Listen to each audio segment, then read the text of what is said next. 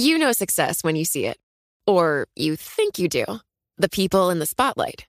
But what about those small business masterminds who succeed at making their money work harder? They do that by having a business bank account with QuickBooks Money, which now earns 5% annual percentage yield. Making your money work as hard as you do? That's how you business differently. Learn more about QuickBooks Money at quickbooks.com/5APY. Banking services provided by Green Dot Bank. Member FDIC. Only funds and envelopes earn APY. APY can change at any time. Collaborate for a greener future at the Bloomberg Green Festival, a groundbreaking celebration of the thinkers, doers, and innovators leading the way. From design and culture to technology, science, and entertainment. Hear from inspirational speakers and immerse yourself in climate solutions. July 10th through 13th in Seattle. Title sponsor, Amazon. Official airline, Alaska Airlines. Get 20% off using promo code Radio20 at BloombergLive.com/Green Festival. Jeffrey Wertkin's arrest in early February was a stunner. The former Justice Department attorney was accused of trying to sell a confidential lawsuit filed by a whistleblower to the company being targeted.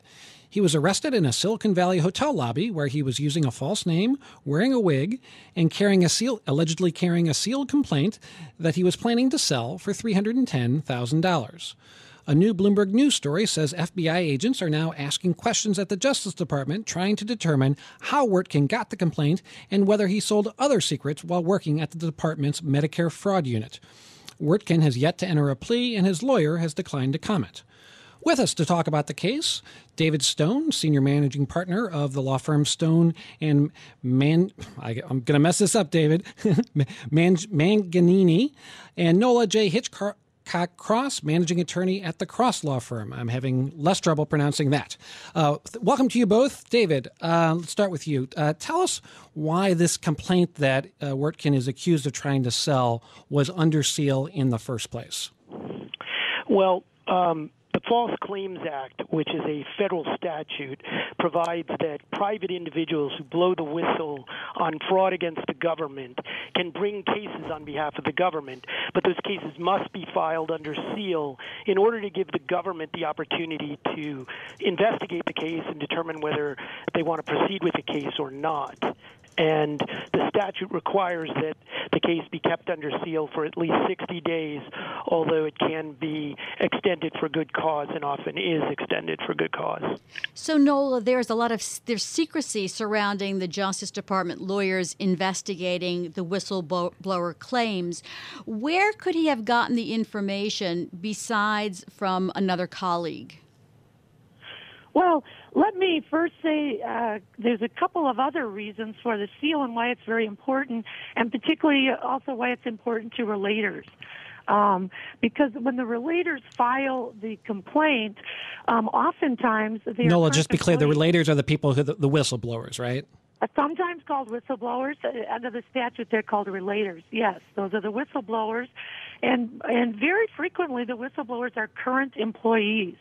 So a very important reason for the seal process under the statute, which is highly unusual in any federal law, is to protect the identity of the whistleblowers themselves or the relators. Exactly. And another reason, which is extremely important to the government, is that because of the first to file rule, when a whistleblower is filing such a complaint, they have no knowledge whether 20 other people have already filed, and in fact, they will not be entitled to any share in any recovery. And yet, because of the seal process, they provide all of their information to the government, giving the government an opportunity to get multiple whistleblowers to provide information. So, David, as to the access to the complaint, he was not a Department of Justice employee at the time of the alleged act.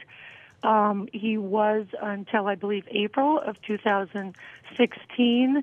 And there have been some reports that, speculations that he may have taken other complaints that he was working on. One question for the Department of Justice, though, would be whether there's a firewall and what access there would be generally to all of them that are filed. David, let's talk about the Jeffrey Wirtgen case in particular. How did he come to the attention of the FBI in the first place? So what happened in this case is that Jeffrey Wirtgen, who was formerly a member of the Department of Justice and worked on these cases and therefore had access to these cases, but had left the department and was now a partner in a well-known law firm, private law firm, contacted an individual at one of the defendants that was a defendant under this False Claims Act case that was under seal, and offered to give them information about the case, give them a copy of the sealed complaint, which they wouldn't otherwise have access to. And that individual apparently contacted the FBI, and the FBI carried out a sting operation.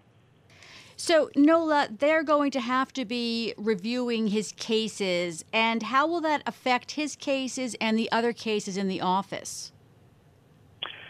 Well, like I indicated, there may need to be a review beyond what cases were assigned to him, depending upon what firewall may have been in place and what access any investigative attorney in the Department of Justice would have had. He may have had access to a larger panoply. But I do want to emphasize, though, in going over this, that this is such an aberration and so shocking to everyone because of the exceedingly high level of professionalism that we experience as relator counsel, whistleblower counsel, with the Department of Justice. David, do you agree with that? Have you seen anything like this before? I've never seen anything like this before, and there was, I have disagreements about certain things. I mean, Jeffrey Wirtgen was the key DOJ lawyer on a number of cases I was involved in where the government did not intervene, and I didn't agree with those decisions. I never agree with those decisions.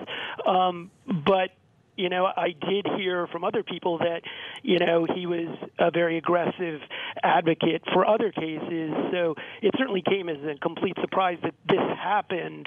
And I would say this is an aberration. But what I would say about this case is that he left with at least one sealed complaint, which clearly is not legal, and the fact that he had at least one sealed complaint suggests that maybe he had more than one. He is assigned as the key point person on a number of these false claims cases a year, and he also potentially has access to other False Claims Act complaints that are under seal because as Nola mentioned, he has to determine whether there's a first-to-file issue that he has to tell lawyers about. So he had access not only to his own complaints, but presumably to other ones.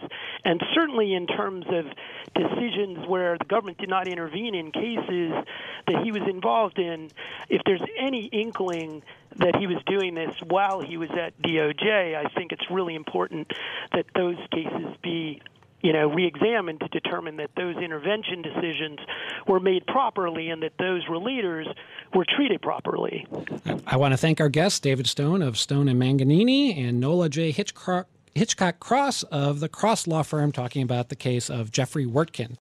Collaborate for a greener future at the Bloomberg Green Festival, a groundbreaking celebration of the thinkers, doers, and innovators leading the way. From design and culture to technology, science, and entertainment. Hear from inspirational speakers and immerse yourself in climate solutions. July 10th through 13th in Seattle. Title sponsor, Amazon. Official airline, Alaska Airlines. Get 20% off using promo code RADIO20 at BloombergLive.com/Green Festival.